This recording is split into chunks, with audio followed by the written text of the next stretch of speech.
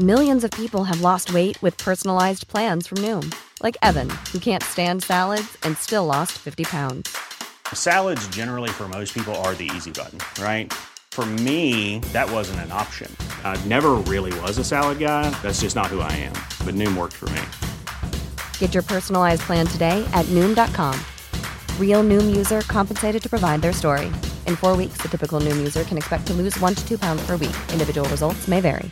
Hey, it's Danny Pellegrino from Everything Iconic. Ready to upgrade your style game without blowing your budget? Check out Quince. They've got all the good stuff, shirts and polos, activewear, and fine leather goods, all at 50 to 80% less than other high-end brands. And the best part? They're all about safe, ethical, and responsible manufacturing. Get that luxury vibe without the luxury price tag. Hit up quince.com/upgrade for free shipping and 365-day returns on your next order. That's quince.com/upgrade. Hey, Dave. Yeah, Randy. Since we founded Bombas, we've always said our socks, underwear, and T-shirts are super soft. Any new ideas? Maybe sublimely soft. Or disgustingly cozy. Wait, what? I got it. Bombas. Absurdly comfortable essentials for yourself and for those facing homelessness. Because one purchased equals one donated. Wow, did we just write an ad? Yes. Bombas. Big comfort for everyone. Go to bombas.com/ACAST and use code ACAST for 20% off your first purchase.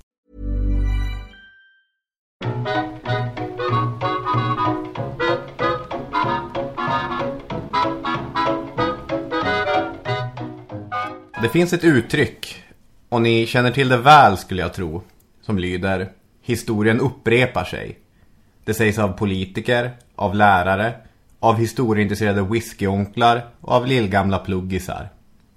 Det här uttryck föreslår att historien är som ett Möbiusband, alltså en sån där form där start och ände går samman, på vilket historien snurrar runt och runt lik bilarna på ett barns elbilbana. Nu blir det dubbla metaforer, lite slarvigt skrivet, ber om ursäkt för det. Men historien är inget Möbiusband. Det är ingen elbilbana, den upprepar sig inte. Det är en lång linje som jobbar med kontinuitet. Och kanske ibland något brott. Ett brott som i sin tur kommer påverka en lång linje. Och någonstans längs den långa linjen står vi och försöker orientera oss. Varför tycker jag egentligen som jag tycker? Idag kommer historiepodden handla om den svenska staten och om gruppen som brukar kallas romer. Och med mig för att diskutera, det är ju han den där ni vet... Daniel Hermansson, så heter han. Och ja, hur var det nu? Robin Olofsson, ja, så var det. Ni lyssnar på historiepodden. Nu kör vi igång.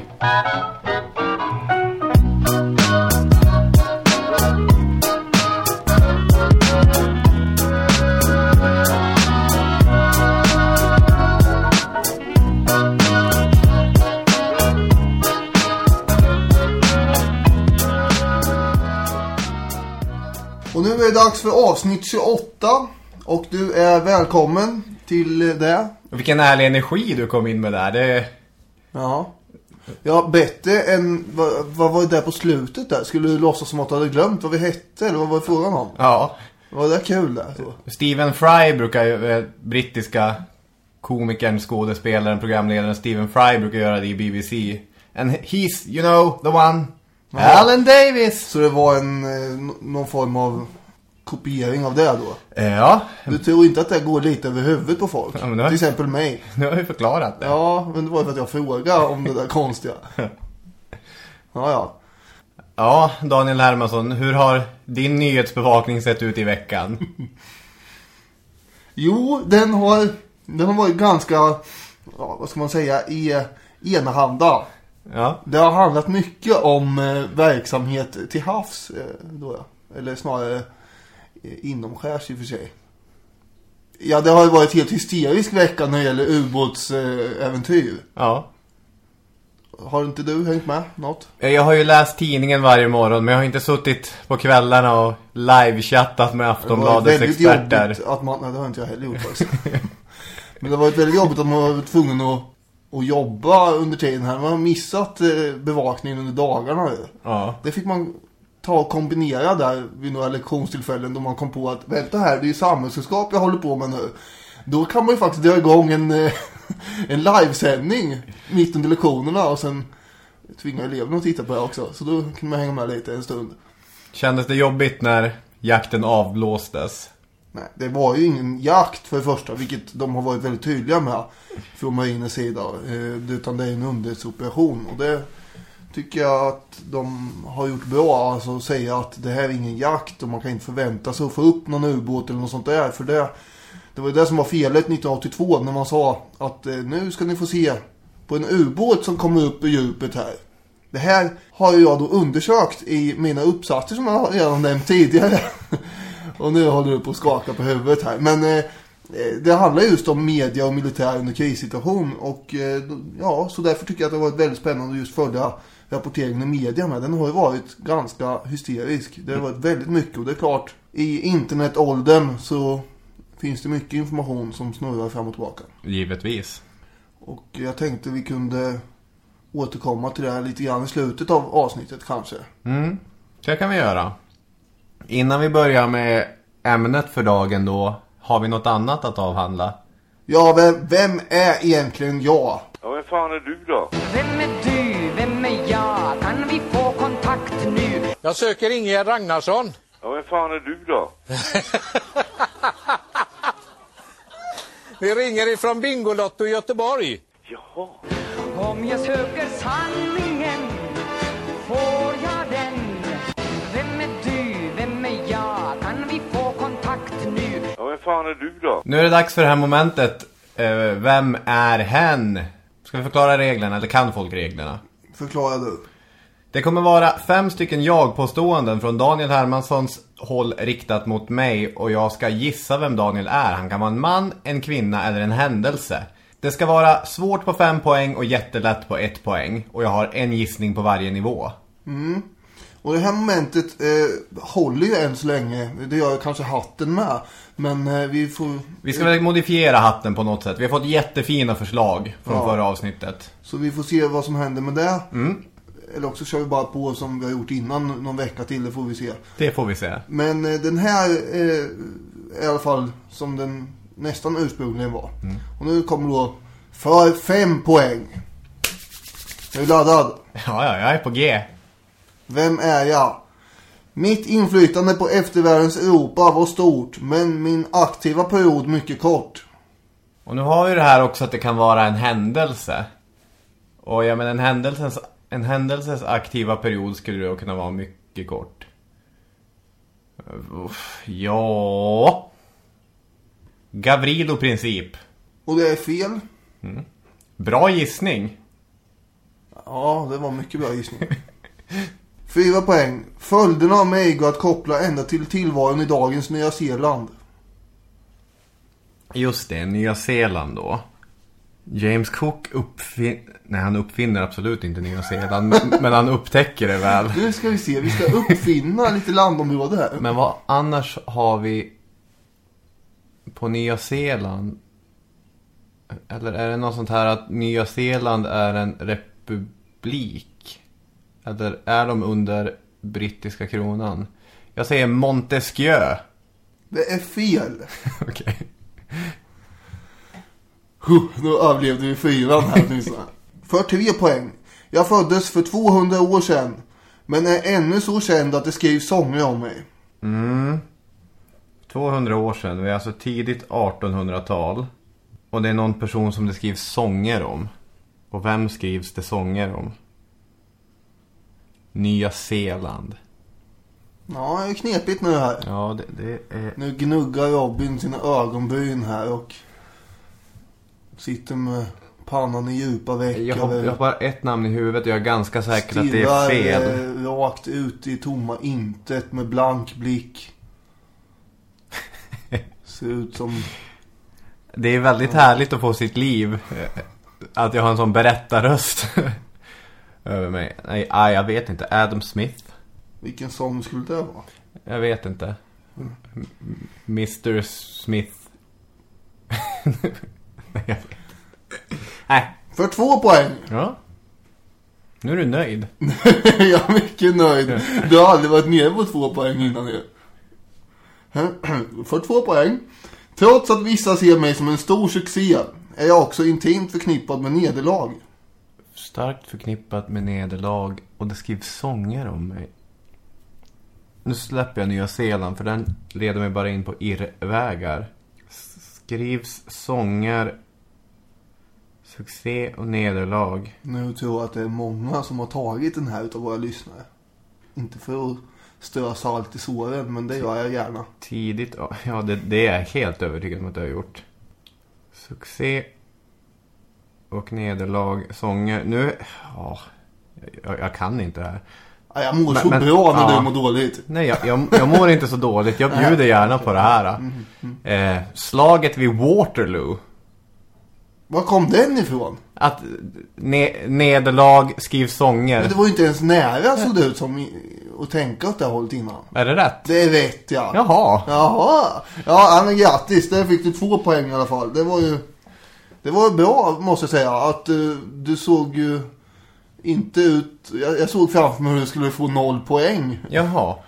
Okej, nej men det var sånger jag gick på. Då är det ABBA-låten Waterloo som avses. Precis, och det är klart att britterna tyckte då för 2 poäng att det var en stor succé. Men det är ihopkopplat med Napoleons nederlag förstås. Och på 1 poäng var det konkreta spår av mig går att finna söder om dagens EU-högkvarter. Det vill säga Bryssel. Ja. Ska vi gå igenom ledtrådarna? För jag fattar inte alla av dem. Jag tog ju 2:an och 1:an har jag förklarat här. Ja. Och mitt inflytande på eftervärldens Europa var stort, men i min aktiva period var mycket kort. Det var ju ett slag. Under slaget, ja. Så, men det påverkar ju mycket eftersom Napoleon blir avsatt en gång för alla. Och familjen Bourbon kan komma tillbaka till tronen i Frankrike och sådana där saker. Och monarkin upprättas igen. Sen var det för 4 poäng. Följden av mig går att koppla ända till tillvaron i dagens Nya Zeeland.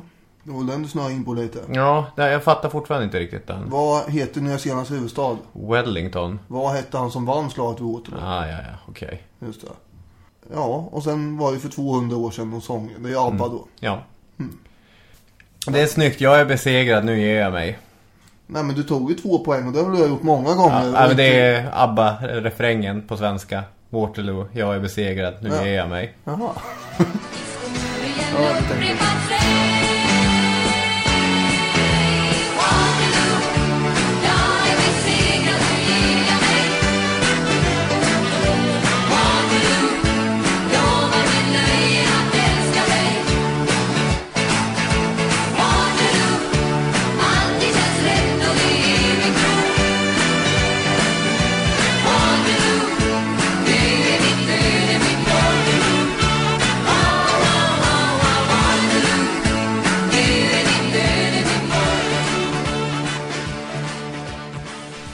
Ja, men då har vi avklarat Waterloo och rullar väl vidare in i en helt annan historia. Jag kunde ingenting om romerna och deras historia när jag lämnade gymnasieskolan. Mycket lite när jag lämnade min universitetsbildning inom historia. Och så är det ju. Det ligger ju i sakens natur att som historielärare, det vet vi ju själv, man kan verkligen inte plocka upp alla bollar och lära ut allt om alla. Men det är ju en av anledningarna att den här podden finns till. Det har ju både jag och du varit inne på. Att det finns ju så många spår som vi är väldigt dåliga, eller som vi helt enkelt inte hinner ta upp i vår egen undervisning, men som vi tycker är intressanta. Och det här senaste året så har jag fått anledning att fylla den här kunskapsluckan, romernas historia i Sverige.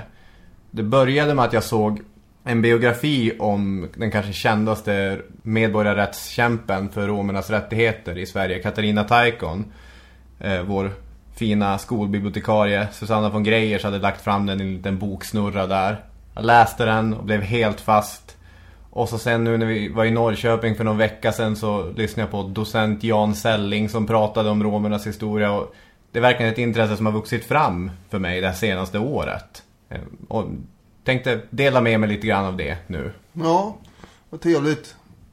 Jag var ju inte med på den där Sellings.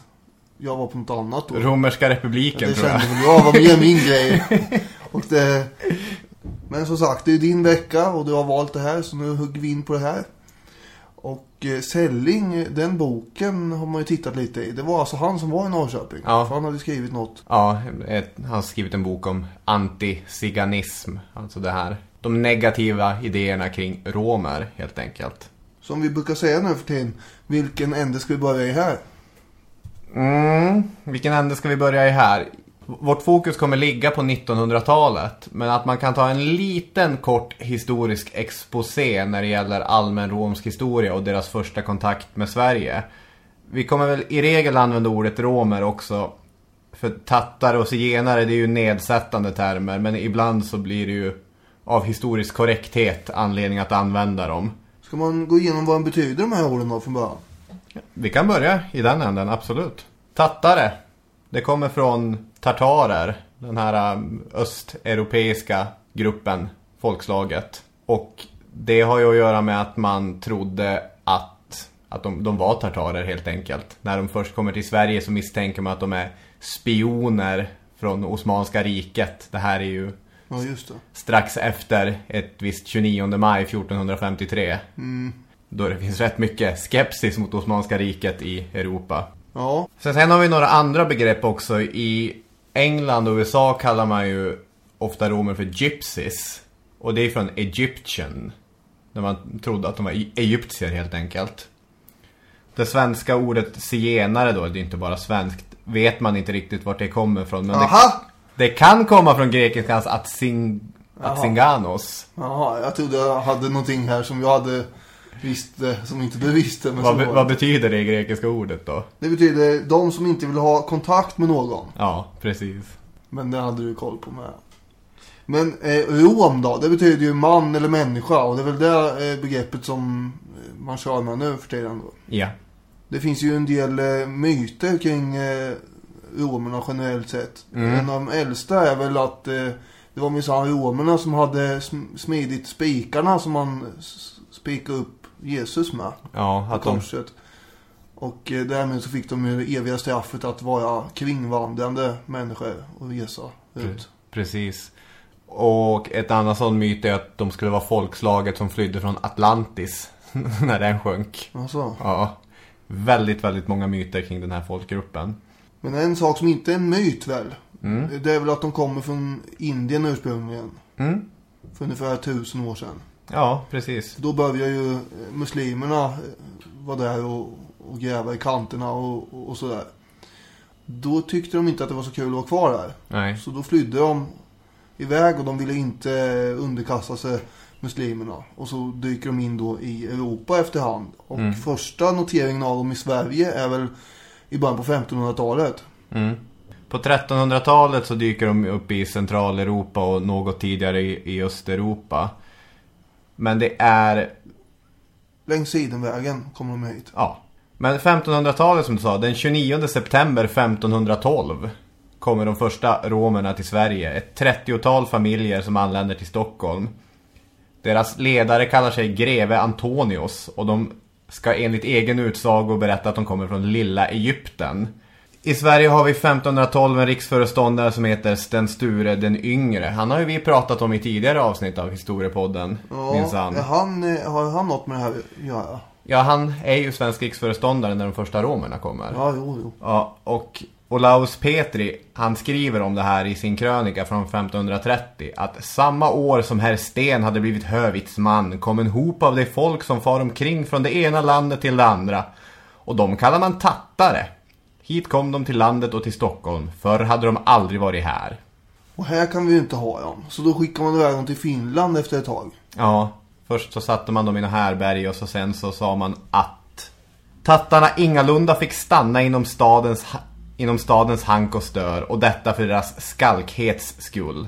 Skalk är ju skurk. Alltså riktigt bedrövliga affärer som de tydligen ska ha hållit på med. I alltså dagens Rumänien och Moldavien och där nere, där förslavades de ju ganska snabbt och såldes på auktioner tillsammans med andra tillsammans med boskap och sådär. Och det var ju inte så snyggt. Nej, ett regelrätt klassiskt slaveri. Och men det där fortsatte ju ända fram till mitten på 1800-talet. Och ibland hade man ju regelrätta Nu ska vi ut på zigenarjakt. Ja. Ungefär som man jagar vildsvin eller något. Ja, verkligen. Där har de inget människovärde. Och det har ju skett flera vågor av invandring av romer till Sverige. Men efter det att slaveriet blir avskaffat i Östeuropa, då kommer ju en våg till Sverige via Ryssland. Kelderash-romerna, inte minst familjen Taikon då, som det kommer bli relevant att tala om senare. Och de som på mitten av 1900-talet ansågs vara de svenska romerna, det var ju de som hade flytt undan Östeuropa i mitten av 1800-talet. Mm. Men det fanns ju alltså under 1600- och 1700-tal också. Och då hade man behov av mycket soldater. Och därför så var de inte lika...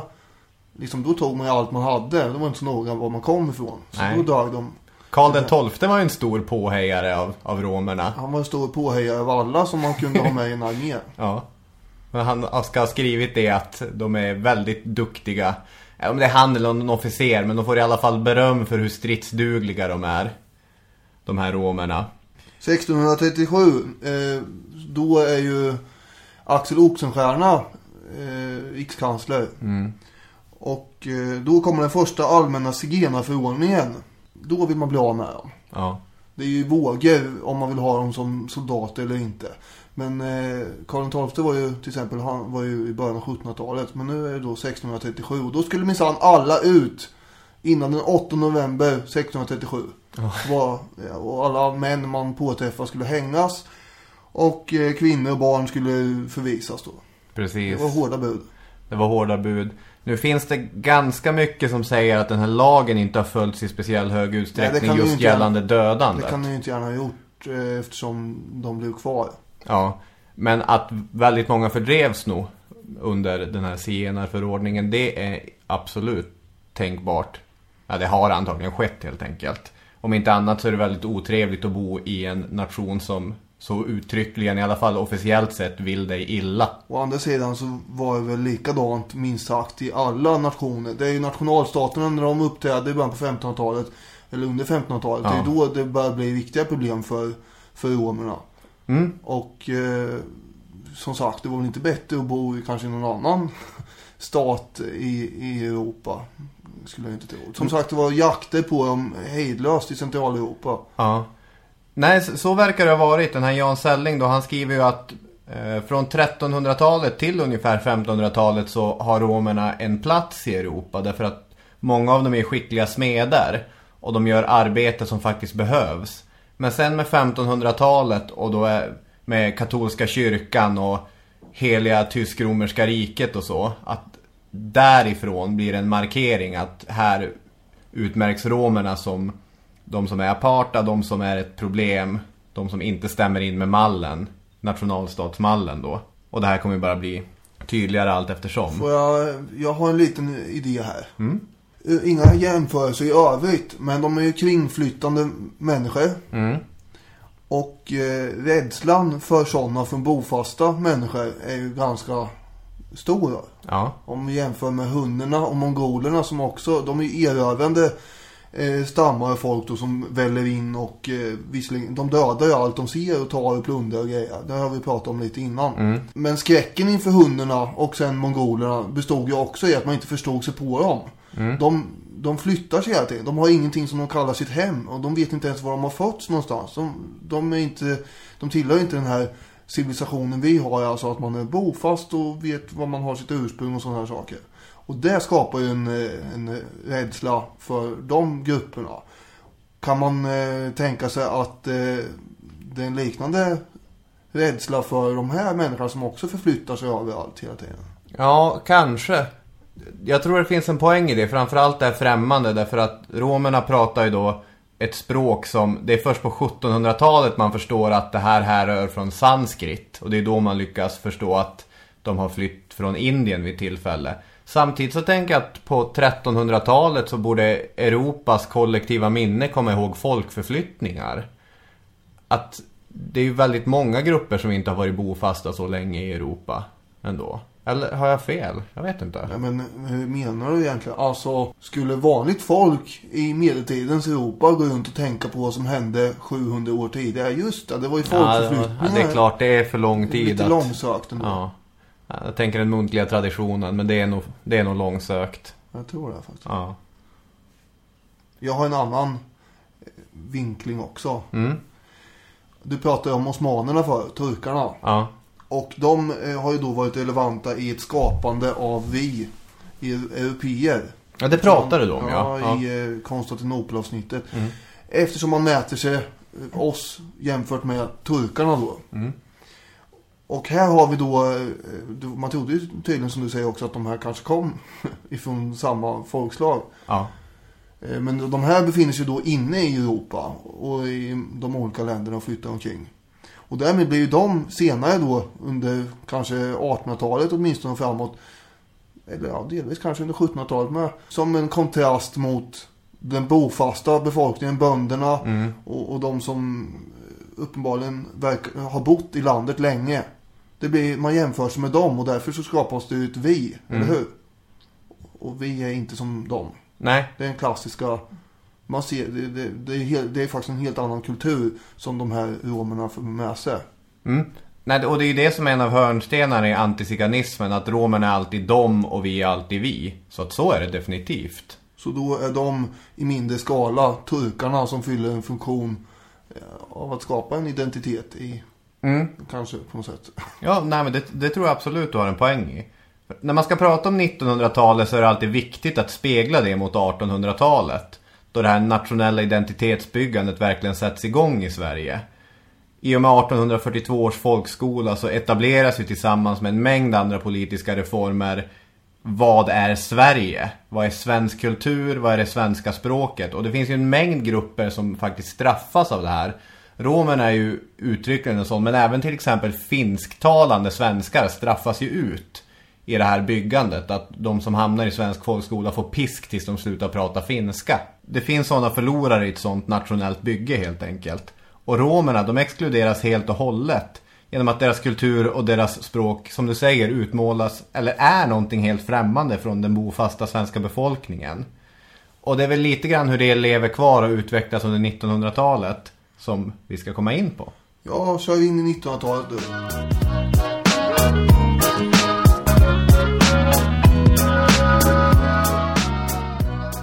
Ska man börja med att ta spjärn från första världskriget? 1919, alltså i samband med slutet av första världskriget, så införs ett invandringsförbud som riktas mot romerna. Det här kommer sen vara aktivt ända fram till 1954. Och i Danmark och Norge så stiftas det samtidigt liknande förbud. Och det här får ju vissa direkta följder för romerna. För det första så, de tillhörde inte nationalstaterna så tydligt, utan många romer reste ju runt i hela Norden. Och nu blev de helt plötsligt fängslade i de här nationsgränserna, så att familjer och sådana grupperingar splittrades. Men framförallt så innebar det att under andra världskriget så tar inte Sverige emot romska flyktingar från Nazitysklands terror. Och det är ju ett problem. För mellan 600 000 och dryga miljonen anses ju ha dödats i förintelsen. Alltså av romer då. Det är ännu högre om man räknar det totala antalet. Romernas plats som erkända offer för förintelsen, det är någonting som har varit ganska eftersatt länge genom historien.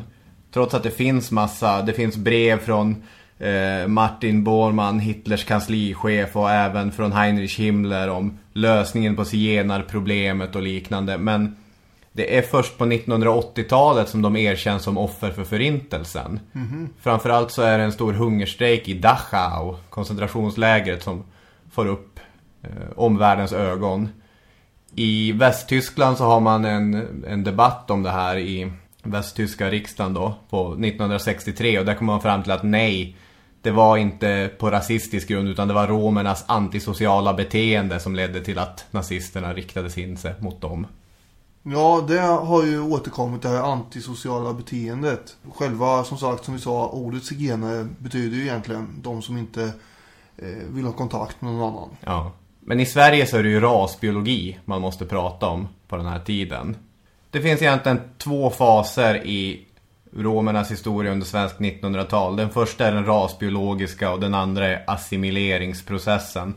Men rasbiologin då, det är ju bekant, men man kan ju ta det ändå, att i Sverige så får vi på 20-talet ett rasbiologiskt institut i Uppsala under dess chief Herman Lundborg. Och på Rasbiologiska institutet så besvärar man sig med rashygieniska frågor. Man vill alltså att den svenska folkstammen ska vara så ren och livskraftig som möjligt. Och vad är det då som kan vara ett problem för en sån folkstam? Det är ju Jag känner mig helt... Det kändes som att jag satt i en skolbänk och skulle svara på en fråga och inte alls hade något svar. Men, ja, kör du. Och vad är det då som är problematiskt? Jo, det är ju undermåligt genetiskt material. Det här kommer riktas mot... Ja, det är klart. Det kommer riktas mot samer. Det kommer riktas mot människor som... fattiga, det kommer riktas mot romer, det kommer riktas mot en mängd olika grupper. Och allt det här är ju byggt i mångt och mycket på riktig bluffvetenskap. Frenologi. Vad är det? Det är när man mäter skallen på olika ställen så tar man fram det cefaliska indexet som säger om du är en moraliskt högstående person eller inte. Utifrån hur din skalle är formad. Jaha, just det. Det fanns mycket stöd för det här, för tankarna hade ju förankrats i samhället verkligen. Riksdagen diskuterade det här livligt och egentligen kom de fram till att det var självklart att vi skulle ha det här systemet. Och sådana folkkära människor som Selma Lagerlöf och Anders Zorn tyckte också att det var en bra idé. Ja, verkligen. I ett av de första historiepodden-avsnitten så pratade ju jag om Elise Ottesen Jensen som är en av mina idoler, men hon var ju också uttalad rasbiolog, så att väldigt många läkare och medicinskt intresserade och forskare så var ju stora anhängare till rasbiologin.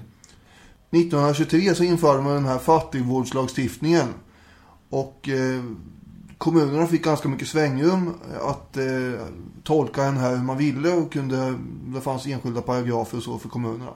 Men på många ställen så var det så att om man inte hade en fast ställe, alltså en bostad, så fick man bara vara på den platsen i 3 veckor och sen var man tvungen att flytta vidare. Så, och det här gjorde ju då att man blev förvisad stup i kvarten. De här romerna när de hade slagit upp något läge. Ja. Nu får ni inte vara här längre om ni inte har en riktig bostad. Nej, det finns flera exempel hur de knuffas fram och tillbaka upp på land och rike runt. Det som rasbiologiska Sverige framförallt oroar sig är inte de som de kallar de äkta zigenarna, för det är ju bara ett 100-tal och de är så antisociala, det är inget problem. Utan man oroar sig över tattarna. Dessa tattare. Och vad är en tattare? Men det är ju jättesvårt egentligen och känns som, och det kommer man ju fram till senare när man ska göra inventeringar och sådär. Ja. Och reda ut vad är en tattare egentligen. Ja. Det är jätteintressant för när de börjar ställa frågan tillbaka till staten. Vad är en tattare? Då svarar man experterna på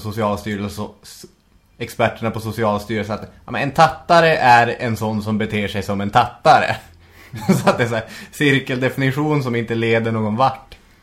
Men en definition är väl att det är någon form av blandras mellan svenskar och zigenare. Det är den rasbiologiska definitionen.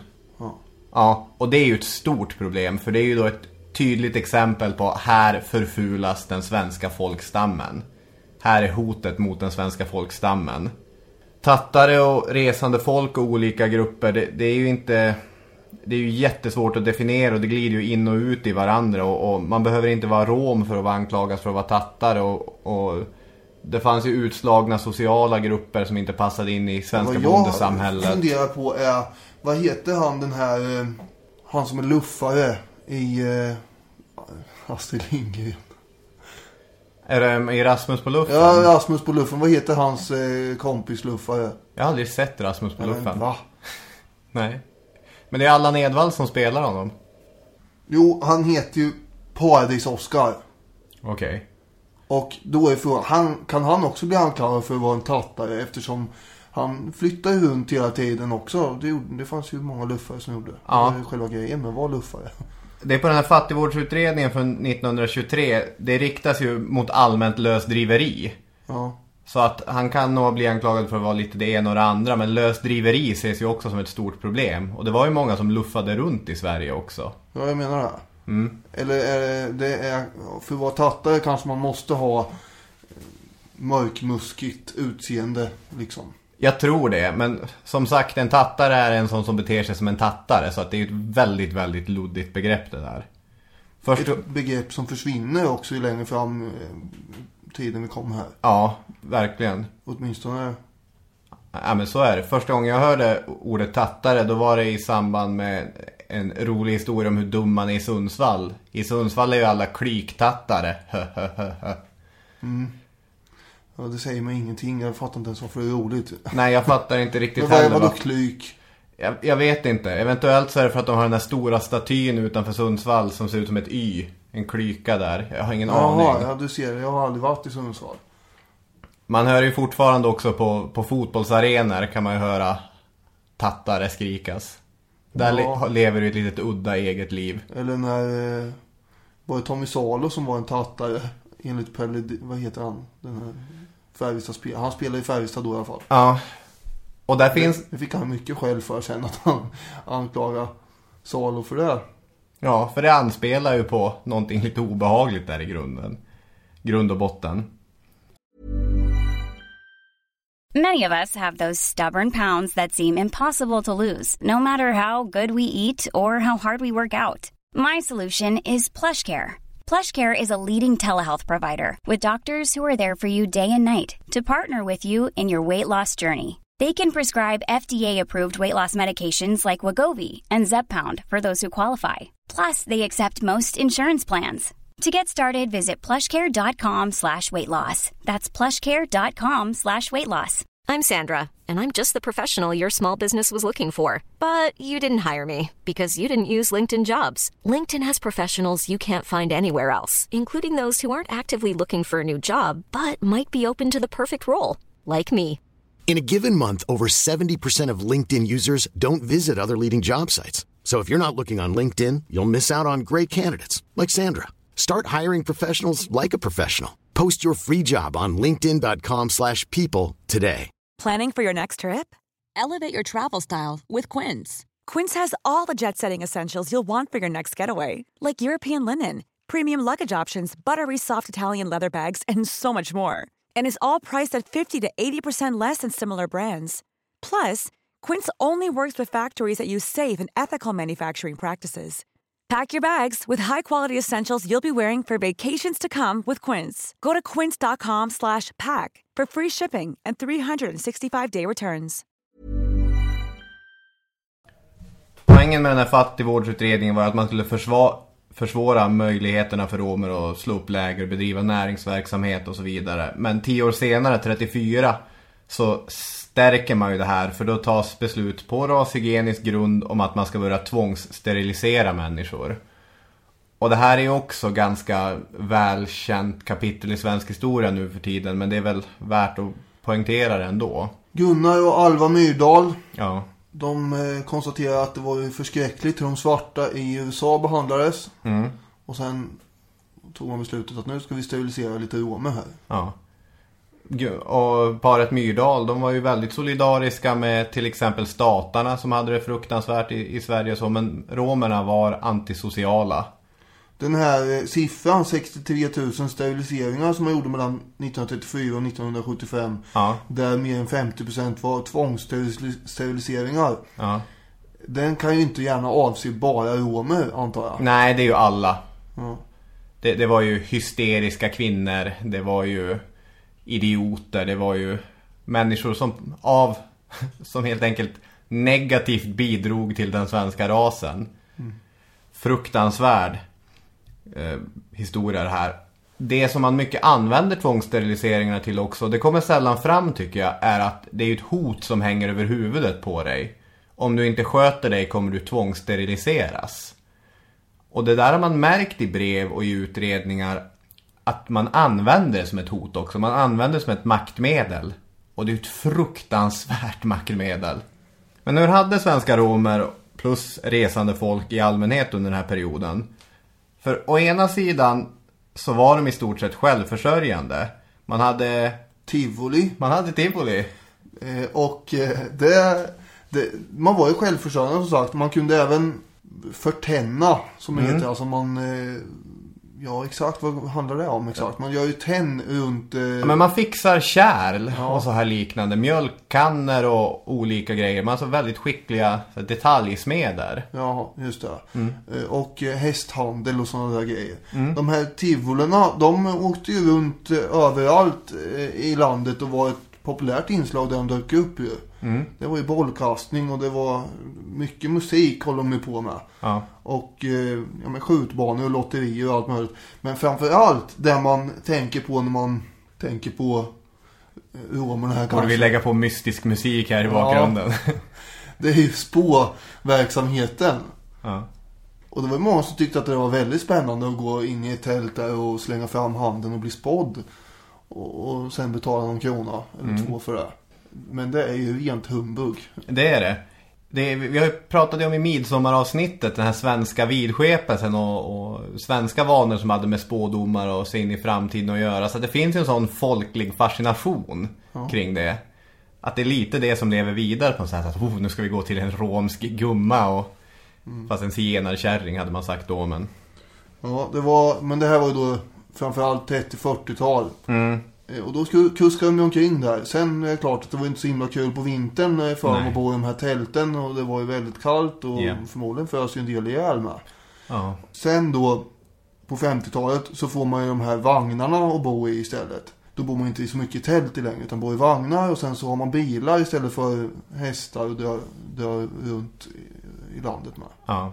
Det är lite varmare i vagnarna än det var i tälten också. Ja. Man ska säga att tillvaron i de här fuktiga tälten innebar att romer i mycket större utsträckning var drabbade av både tuberkulos och reumatism än resten av befolkningen. Och folk har ju frysit ihjäl. Det finns inga siffror på det, men framförallt spädbarn. Det var ju vanligt att de helt enkelt frös ihjäl. Ska vi dyka in i assimileringsfasen? Jag har en sista grej också. Ja. Bara därför i många vittnesberättelserna så framgår det också att svensk alkoholkultur var ett jättestort problem för romerna. Att det satt fulla snubbar i romska läger så här, och raglade på och svor och skulle stöta på kvinnorna. Det här är jättemånga intervjuer som har sammanställts att de fulla svenskarna var nästan det värsta. Och sen när svenskarna slutade supa så mycket så blev det lite drägligare i lägren. Tycker jag är lite... Vilka då läger? Ja, i romska läger, alltså i tältplatser och så. Var svenska fyllon där? Och ja, precis. Att när det fanns romer i närheten utanför någon stad och så, då skulle de vara där. För att det var det här tivoliköret eller vad då? Eller? Ja, och jag vet inte, för att man var intresserad av det. Man ville prata med dem och så. Det var väldigt jobbigt. Men det är med i många intervjuer så att det är någonting som har påverkat.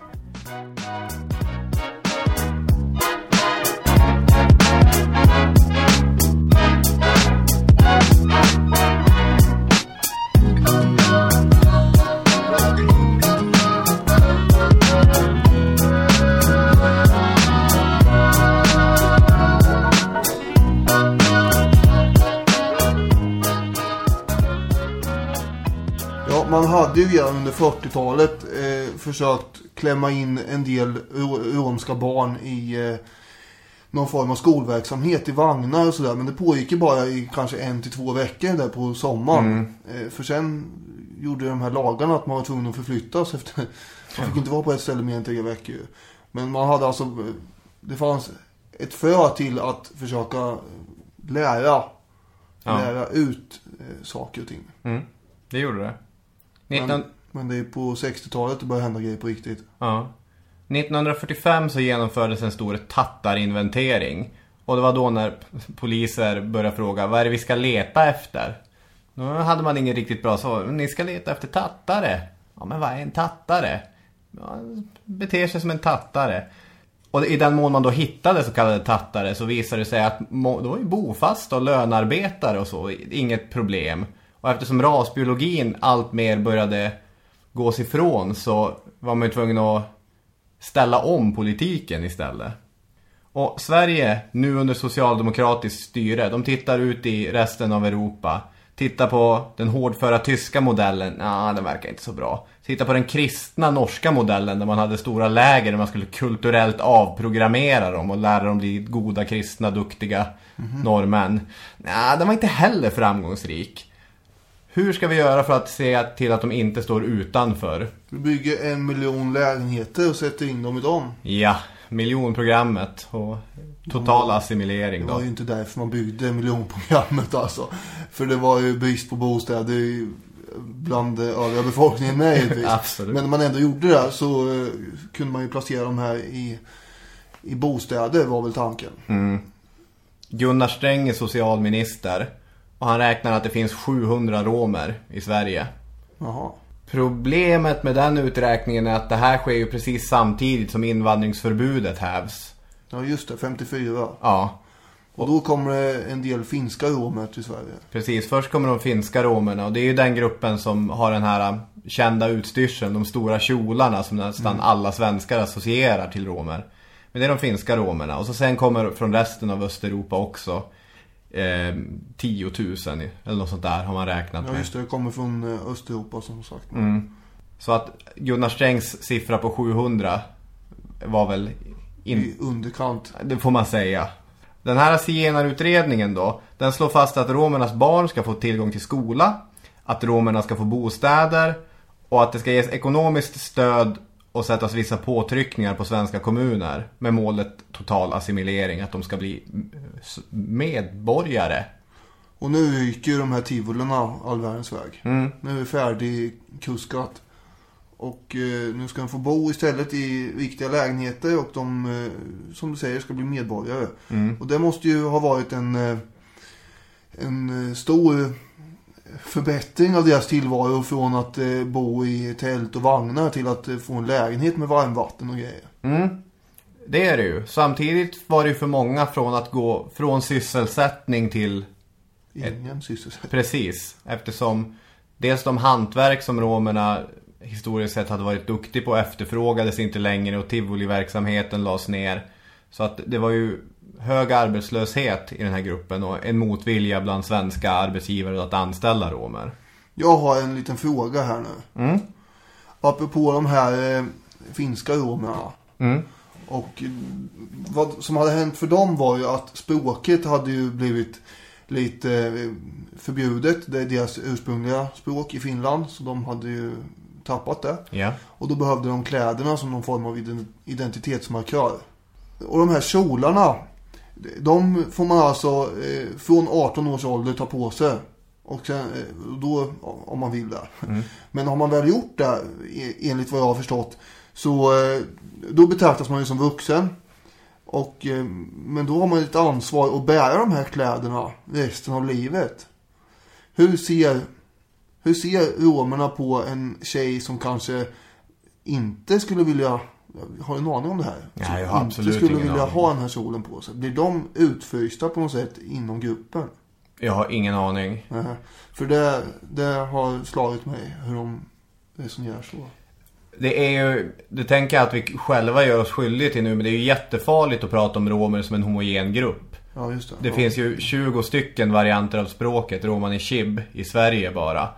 Och det är ju verkligen ingen homogen grupp. De delar vissa kulturella drag, de har en ursprunglig historia, de delar det här. Ja, men jag tänker om du har en mamma och en moster och en mormor som går runt i en sån där kjol och så själv känner du att nej, men nu vill jag inte ha det på mig till exempel när man går i skolan och så här. Man vill känna att man inte tycker att det är ens grej av någon anledning. Ja. Det var så jag tänkte, hur tas det emot i så fall? Men det har vi inget svar på här. Det kan ju någon kanske höra av sig om de vet något om det. På 60-talet kommer också den här Katarina Taikon som du pratade om. Hon släpper sin bok ju. Zigenarska. Ja. Vad heter boken där? Ja. Zigenare är vi, hade jag trott att den hette. Det kanske den gör också. Nu känns det mycket mer bekant. Ja. Ja. Har du något att säga om den?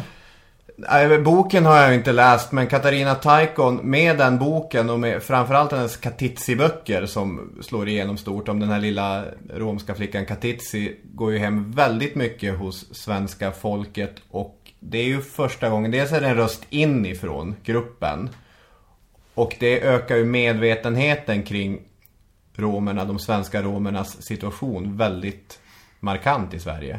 För det finns ju en massa olika, det finns ju som du sa en himla massa olika grupper av romer då. Men man har ju delat in dem också i svenska, finska, utomnordiska och vad är nu mer som jag inte kommer ihåg. Men i den där boken vad jag förstår så tar hon ju upp hennes uppväxt och hur det har varit att växa upp som rom i Sverige under 1900-talet. Ja. Och synen på, både samhällets syn på romerna och deras egen självbild på något sätt. Ja. Alltså, hon var ju ganska kritisk mot vissa konservativa inslag inne i gruppen. Till exempel det här med tvångsgifte och sånt som de har hållit på med. Samtidigt så var hon kritisk mot den här Ivar Lo-Johansson som hade den här svenska kände författaren som hade skrivit om romerna och förhärligat deras kultur och deras särpräglade samhälle som de hade vid sidan av det svenska. Och då tyckte hon att det var ju en romantiserad bild som inte heller var så mycket att hänga i ögonen. Nej, verkligen inte. För det där är ju intressant. Den bilden fanns, det var ju andra sidan av spektrat, och det är också ett vi och dom-tänkande. Men det är redan Viktor Rydberg skrev på 1800-talet, Singoalla, den här novellen om en romsk flicka, en mystisk skönhet och en europeisk riddare. Och det är också mystiska, vackra. Och Ivar Lo-Johansson spann ju verkligen igång på det här. Han hängde ju i de här romska lägren och tyckte han var polare med dem. Och det var han väl också. Men han såg det som ett kulturellt mord. Alltså ett kulturellt folkmord. Att assimilera romerna i den svenska samhället. Tack så mycket. Och det är baserat på en massa konstiga grejer. Att de tål fukt bättre än svenskar. De är så här och de är så här. Och de måste få vara fria och de måste få vara vilda. Han menar ju väl. Men det är också ett jättetydligt vi och dom-tänkande. Men det här påminner lite om någon som vi kanske återkommer till en vacker dag. Rousseaus syn på en ädle vilden. Lite grann. Eller? Det får man, ja absolut att det gör. Katarina Taikon hade ju en mycket fascinerande uppväxt. Hon adopterades bort till ett svenskt par i Luleå när hon var så gammal som kommer ihåg det. Sen så blir aldrig den adoptionen fullbordad, så att de skickar tillbaka henne till lägret, så att hon dras mellan svensk och romsk kultur, växer upp som analfabet men hamnar av olika anledningar först i filminspelningar så, för hon är ju en vacker och liksom konstnärlig människa, och då får hon gå utbildning, lär sig skriva som vuxen och blir en etablerad författare. Sen blir hon ju ledaren för den här medborgarrättsliga kampen och går i första maj-tåget, får träffa Martin Luther King och så vidare. Vad hon också beskriver är ju hur de svenska romerna inte ser särskilt positivt på den här invandringen utifrån. Från, alltså det kommer romer från övriga Europa på 60-talet och framåt. För de förstör bilden av romerna, menar de på. Man är väldigt intimt kopplad till gruppen här. Om någon individ gör fel så kommer det drabba hela gruppen. Får ni lära sig när hon är liten. Du får absolut inte stjäla någonting här nu, för då kommer det spridas så att alla vi andra får ta en smäll för det. Ja. Och nu kommer det in en massa romer utifrån som den här gruppen romer hon tillhör inte gillar då, eftersom de sprider då bilden av, enligt dem, att de är skurkar och sådär. Ja, de tvingas ju hela tiden förhålla sig till den här sociala konstruktionen zigenare. Så det är inte lätt det där. Den här zigenarutredningen 54, påtryckningar på kommunen, de var i realiteten helt obefintliga. Och dessutom så följdes inte de nya reglerna speciellt noggrant. En stor mängd romska barn tvångsomhändertogs fortfarande på väldigt lösa grunder. Ja, just och så hamnade de i sådana här barnhem och grejer. Ja, precis. Och tog självmord av sig när de blev äldre ofta. Ja. Nu ska jag inte avbryta mer. Nej, men det är bedrövligt. Det är väl värt att poängtera. Men för att få tillgång till exempel barnbidrag så var man ju tvungen att vara mantalsskriven i kyrkan i en svensk kommun. Och eftersom flera av romerna fortfarande åkte runt i Sverige så kunde du bli markerad som obefintlig och då få pengarna och bidragen strukna. Och så sen skulle du då höra av dig till prästen för att visa att du existerade. Och då hamnade ett jättestort ansvar på de här svenska prästerna. Och många av dem var ju rasister. Jag menar, kyrkan är ju en konservativ kraft traditionellt sett. Och nu har de helt plötsligt jättestor makt att bestämma om den här kvinnan som heter något romskt ska få sina pengar och inte. Och då ska de sitta där som de små diktatorer och bestämma det. Och det finns fruktansvärda berättelser om hur prästen har motiverat det här. Vilken period pratar vi om nu, säger du? 50- och 60-tal. Var det inte lite kravaller någon gång i Jönköping? Ja, 1948, det som brukar benämnas som tattarkravallerna. Vad var det för någonting? Det var kravaller som berörde tattarna. Jag vet faktiskt inte. Det börjar med ett antal mindre bråk mellan svenska arbetarungdomar och så kallade tattare då. Någon misshandel och så. Några domar som faller fram och tillbaka. Och det här växer till att Jönköpings ungdom tar på sig att vara egna rättsskipare. Och de beväpnar sig med kedjor och med vad de kallar dankar. Alltså metallklot som de spänner i en läderrem. Och de åker omkring på Jönköpings gator fulla. Därför de börjar ju med att dricka lite sprit på krogen. Sen in i taxibilar och åka runt i Jönköping och leta efter tattare. Så kallade tattare. Och det sker några fruktansvärda misshandlar och de bryter sig även in i vissa bostäder. Det är två saker som är intressant med det här. Dels är det vad Jönköpingspressen skriver om dem. Därför de skriver stora hyllningar till ungdomen som tar ansvaret i egna händer och jämför dem med vikingar och jämför dem med riktigt heroiska män. Och så sen ser man att de här ynglingarna, de anser sig passivt ha polisens stöd. Och polisen är de griper inte in om de absolut inte måste. Det här vad leder allt det här till då? Var det 48 sa du? Ja. Leder det till något speciellt eller? Det leder ju till domar. Både svenskar och så kallade tattare döms för misshandel. Trots att det finns flera oegentligheter i de här domarna som visar att det är ju ofta... om människor bryter sig in i ditt hem och svingar metallklot i läderremmar och så, då har man väl rätt till självförsvar. Men då döms de här grupperna lika hårt. Vissa journalister har ju verkligen slagit på stora trumman och kallat det här Sveriges kristallnatten. Så långt tycker jag kanske inte att man ska gå. Men det är väl ett tecken på att så stor uppslutning kan ske kring alltså människor som tar lagen i egna händer och bildar medborgargarden som baserat på rasism. Det är ju ganska obehagligt. Men vad var orsaken? Var det någon sån här trivial bakgrund eller varför? Orsaken, det var bråk mellan...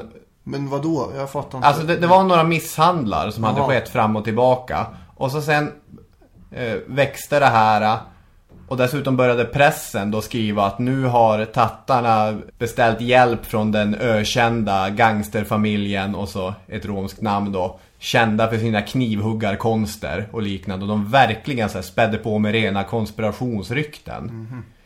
Så att det är ett sånt lite obehagligt exempel på hur grupper kan vevas igång sådär.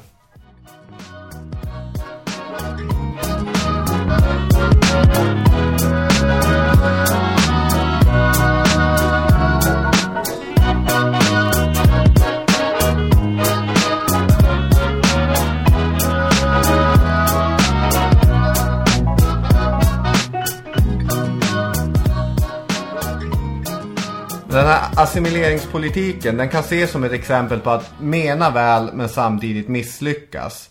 Tillgång till bostad, tillgång till skola. Även om det som du sa att länge så ansågs att romerna kan ju inte gå i vanliga skolor, men vi fixar någon annan variant. Det funkade ju så där, och framförallt var ju poängen att fortfarande den ursprungliga romska kulturen var antisocial och farlig, men den ska slussas in i det svenska majoritetssamhället. Och det skedde inte utan friktion.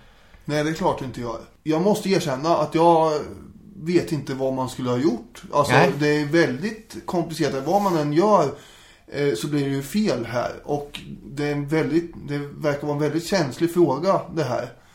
Jag menar, fortfarande lär det väl vara där. Ja. Göran Persson drar igång en stor projekt, det här Forum för levande historia. Och sen ber man om ursäkt år 2000. Och även Svenska kyrkan ber om ursäkt på en del grejer. Så är det ändå inte riktiga ursäkter. Och då får man kritik för det. Och sådär. Och hur skulle man ha gjort med den här assimileringssituationen? Skulle man ha struntat i det och låtit dem få vara den här exotiska kulturen vid sidan av, som de själva då enligt tradition inte heller tyckte var bra? Jag vet inte, men jag tycker väl att den här, som du sa, assimileringspolitiken är åtminstone en... Ja, det är ju en välmenande politik. Och vad ska man göra? Nej, men är inte det sant för hela det socialdemokratiska folkhemmet egentligen? Att det menar väl, men det kommer slå mot vissa grupper. Att ett hem, ett familj, ett folk. Och de som av en eller annan anledning inte passar in eller inte vill passa in kommer alltid stå utanför då. Är inte det problemet med hela den konstruktionen? Jo, jag vet inte. Jag vill bara konstatera att det är svårt om man skulle ha... För det hade ju inte varit bra heller om de hade varit utanför. Då har de inte rätt att gå i skolan. De har inte någonstans att bo. De får bo i sina tält eller vagnar eller vad det är. Och de har inte rösträtt heller för den delen som kommer ihåg eller någonting. Så skulle man inte heller kunna ha det. Och då hade... Om det fortfarande varit så som det förmodligen är i en del länder i Europa. Då är det jättedåligt, så får man kritik för det. Absolut. Om man gör så här så blir det också fel och kritik mot det. Men vad man får kritik för eller inte är väl egentligen oväsentligt, utan det väsentliga är väl vilka som blir de reella effekterna på det. Men just det här med kyrkan och med Göran Persson är intressant, för vad de har fått kritik där för. Göran Persson drog ju igång förintelsen, utbildning om förintelsen och så, och att romerna inte hade en naturlig plats i det. Därför att det har varit väldigt svårt för romerna att bli erkända som offer för förintelsen.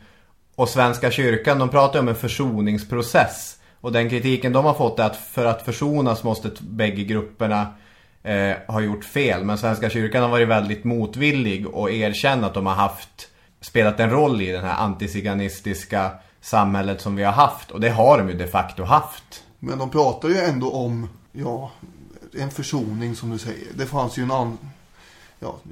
Jag är inte skickad av om det var en ursäkt eller inte som KG Hammar uttalade år 2000. Men uppenbarligen uppfattades det inte som det av romerna. Väldigt många romer har ju letat sig till Pingstkyrkan. Och att den har setts att vara behandlat dem bättre än den svenska kyrkan. KG Hammar var ärkebiskop då i svenska kyrkan, kanske man ska klargöra. Jag vet inte vad man skulle ha gjort historiskt, men det är intressant bara att konstatera var vi är idag. För som du sa, Göran Persson och Socialdemokraterna drog igång en process. Svenska kyrkan har dragit igång en process. Forum för levande historia, den här, vad är de, ett statligt initiativ? De är ingen myndighet, va? Vad nu de är. De har plockat upp rombollen. Den borgerliga regeringen under Erik Ullenhag då har tagit fram en så kallad vitbok som belyser statens behandling av romer. Den kan ni googla på, det är en pdf bara 30 sekunder bort. 300 sidor övergrepp från staten på romerna. Och det är även då 46 miljoner kronor som ska läggas in i undervisning och olika romska projekt. Men den här antiziganismen, det är...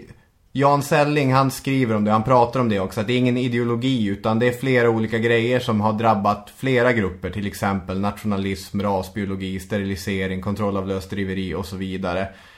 Ett sånt väldigt typiskt exempel annars är ju det här klassiska citatet från Sveriges andra vice talman Björn Söder. När han på sin Facebook skrev: enligt en granskning av Sveriges Radio nekas zigenare att hyra bil vid flera bensinmackar i landet. Det kanske finns en anledning till att de nekas? Frågetecken. Istället skriks det som vanligt i Sverige om diskriminering. Och här dels att Björn Söder använder nedsättande termen zigenar, men sen också insinuerar då, ni vet ju, det kanske finns en anledning till det här. Det är ganska klassiskt antiziganism. Man skuldbelägger offren för någonting. Det som är jobbigt är att det här har vuxit fram i en rättsstat, så att det är ju svårt att se de här grejerna också. Men Björn Söder vägrade ju be om ursäkt för det där och istället menade han bara att det här är kritik från mig mot journalister som är dåliga på att sköta sitt jobb. Istället borde man ha intervjuat bensinmacksägare. Det märks ju tydligt att jag menar det. Och med de grejerna sagt så är vi framme i samtid. Det enda sättet, det var jag inne på lite grann i början, det enda sättet att kunna orientera sig historiskt är att faktiskt lära sig vad som har hänt historiskt. Och förhoppningsvis har ni lärt er lite grann om Sverige och den svenska staten och om romernas situation där i det här avsnittet. Ja, det har ju varit en resa på jag tänkte säga 1000 år, men det har du inte. Men, ja, det tycker jag vi kan ändå kalla det. Vi började ju där. Ja. Indien för 1000 år sedan. Nu har vi lovat att Daniel Hermansson ska få avsluta med ubåtar, eller hur var det? Ja, lite i alla fall.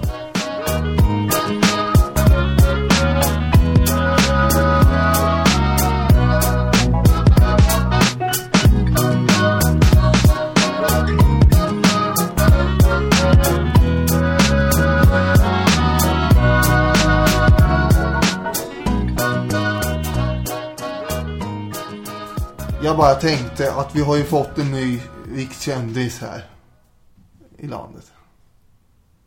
Göran Frisk. Ja, vi satt ju och skrattade gott åt hans framträdande i, vad var det, Rapport morgon och... Ja, skratta vet jag, men det är ju hans rättframma sätt. Han har ju ett sätt att svara på frågor som är väldigt uppfriskande.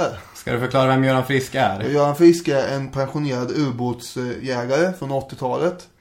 En sån här viktig militär. Får han en fråga, ja då svarar vi rakt upp och ner på den. Jajamensan, så här är det. Eller också nej, så är det inte. Och sådana människor har man ju inte sett så himla mycket av i tv. Brukar inte vara mest kringelikrokar och snirklingar och... Jag vet inte, kanske det. Ja, men politiker brukar väl aldrig säga ja eller nej. Nej, men han är inte politiker här. Nej, fast det är han i och för sig. Men brukar Leif GW snirkla sig? Ja, mer tycker jag. Det som är roligt med... Det som är roligt med ubåtsjägaren är att han svarar ju på frågor innan frågan är färdigställd. Ja, det är det jag menar. Mycket av det han säger är ju sant också, ska vi komma ihåg. Han har ju 30 års erfarenhet minst av att jaga ubåtar, eller åtminstone att vara marinofficer. Och han vet ju vad han pratar om. Förmodligen vet han mycket mer än vad han säger till och med. Så det är inte det, utan det är snarare sättet han levererar svaren på som är väldigt, väldigt ovanliga, känns som idag. Och då tänkte jag vi kunde höra lite här. Kan du försöka ge en bild av hur de här dagarna har varit? Jajamensan. Alltså när den här... Men är det detta de har gjort här? Jajamensan. Är den på väg att lämna? Japp. Kan det vara så att det är holländska ubåtar i våra vatten? Nej, det kan det verkligen inte vara. Men kan det vara så att det är ett falsklarm? Att det inte finns någonting här? Nej. Det är inga falska larm, det är inte. Men tror du att något sånt skulle kunna ske redan idag? Jajamensan, absolut. När han dyker, den här minken, så låter hans tassar eller vad han har nu för ting, det låter det som ett väldigt svagt men tydligt karaktäristiskt propellerljud. Men du låter ju väldigt säker, Göran. Kan du verkligen vara så säker på den här suddiga bilden? Stört säker. Fullständigt tvärsäker, skulle jag säga. Fullständigt tvärsäker, skulle jag säga. Varför är ubåten över is? Det är ingen mening som ägnar så snabbt pseudofantasier, alltså hålla på. Om ödmjukhet är ju inte liksom min natur, men om jag nu skulle försöka mig på lite ödmjukhet. Men det måste ju innebära en väldigt mycket större risk för upptäckt om man så att säga, både det här med att gå upp till ytan och sätta i land folk. Och du nu att det svenska försvaret är de på spåren? Den här bilden togs ju... Jajamensan. Det är Göran Frisk som är med oss på telefon, för detta ubåtsjägare. Och vi pratade med en rad olika experter igår, men det var många som menar på att det är Göran Frisk som är den främsta experten, så vi hoppas att vi alldeles strax... Hör du fortfarande? Vi hör dig fortfarande. Det är nämligen så att nu sätter sig hustrun vid ratten här, och så att nu tar vi och paddlar på hemåt Stockholm. Det är bra. Men alltså de här jepparna, visst har de risker? Jajamensan. Han är ju störtskön. Ja, han har ju ett kul sätt, men det är ju väldigt nära krigshets, tycker jag. Ja, fast han säger själv att det inte är. Han vill ju leverera någon slags budskap om att det här är på riktigt, vilket det är också förstås. Men det är ju återigen sättet han säger det på som är lite ovanligt. Och det tror jag kan vara nyttigt för Sverige lite grann idag. Jag tror det kan vara nyttigt ibland. Fundera innan man säger jajamensan. Ja, det gör han ju inte. Och där kanske han är ju inte mediatränad, om man säger så. Nej, då det gillar vi. Mindre mediaträning till folket. Ska vi sätta punkt? Ja. Jajamensan. Jajamensan. Ja. Det ska vi. Och om man vill höra av så gör man då? Man hashtaggar histpodd.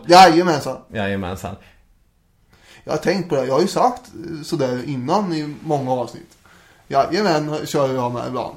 Och det här blir, nu är det lite som att det kan man ju inte säga längre. För det är hans uttryck har blivit. Nej, ja, jag tycker att det är public domain, det uttrycket.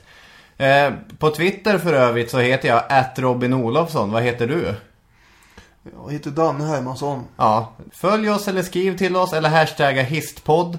Instagram hashtagga histpodd. Historiepodden @outlook.com. Eller skrik upp i nattskyn. Så kanske vi svarar. Ja, fast det är inte lika troligt. Nej, jajamensan. Jajamensan, det gör vi med. Hej då med er. Hej hej.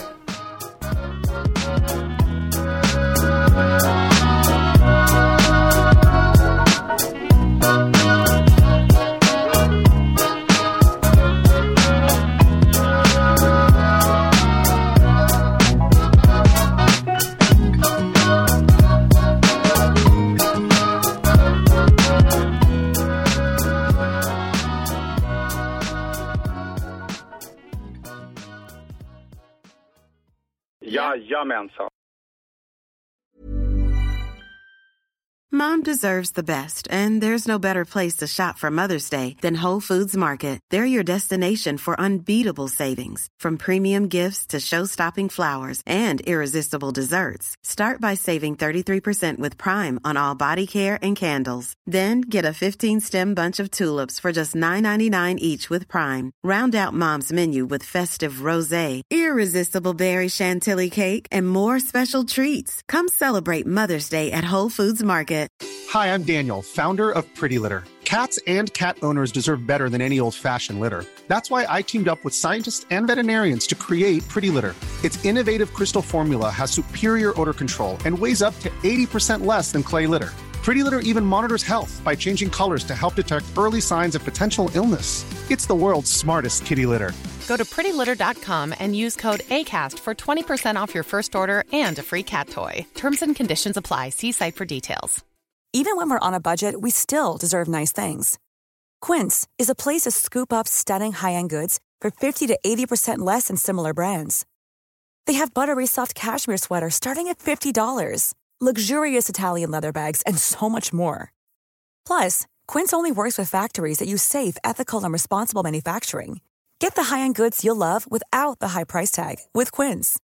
Go to quince.com/style for free shipping and 365-day returns.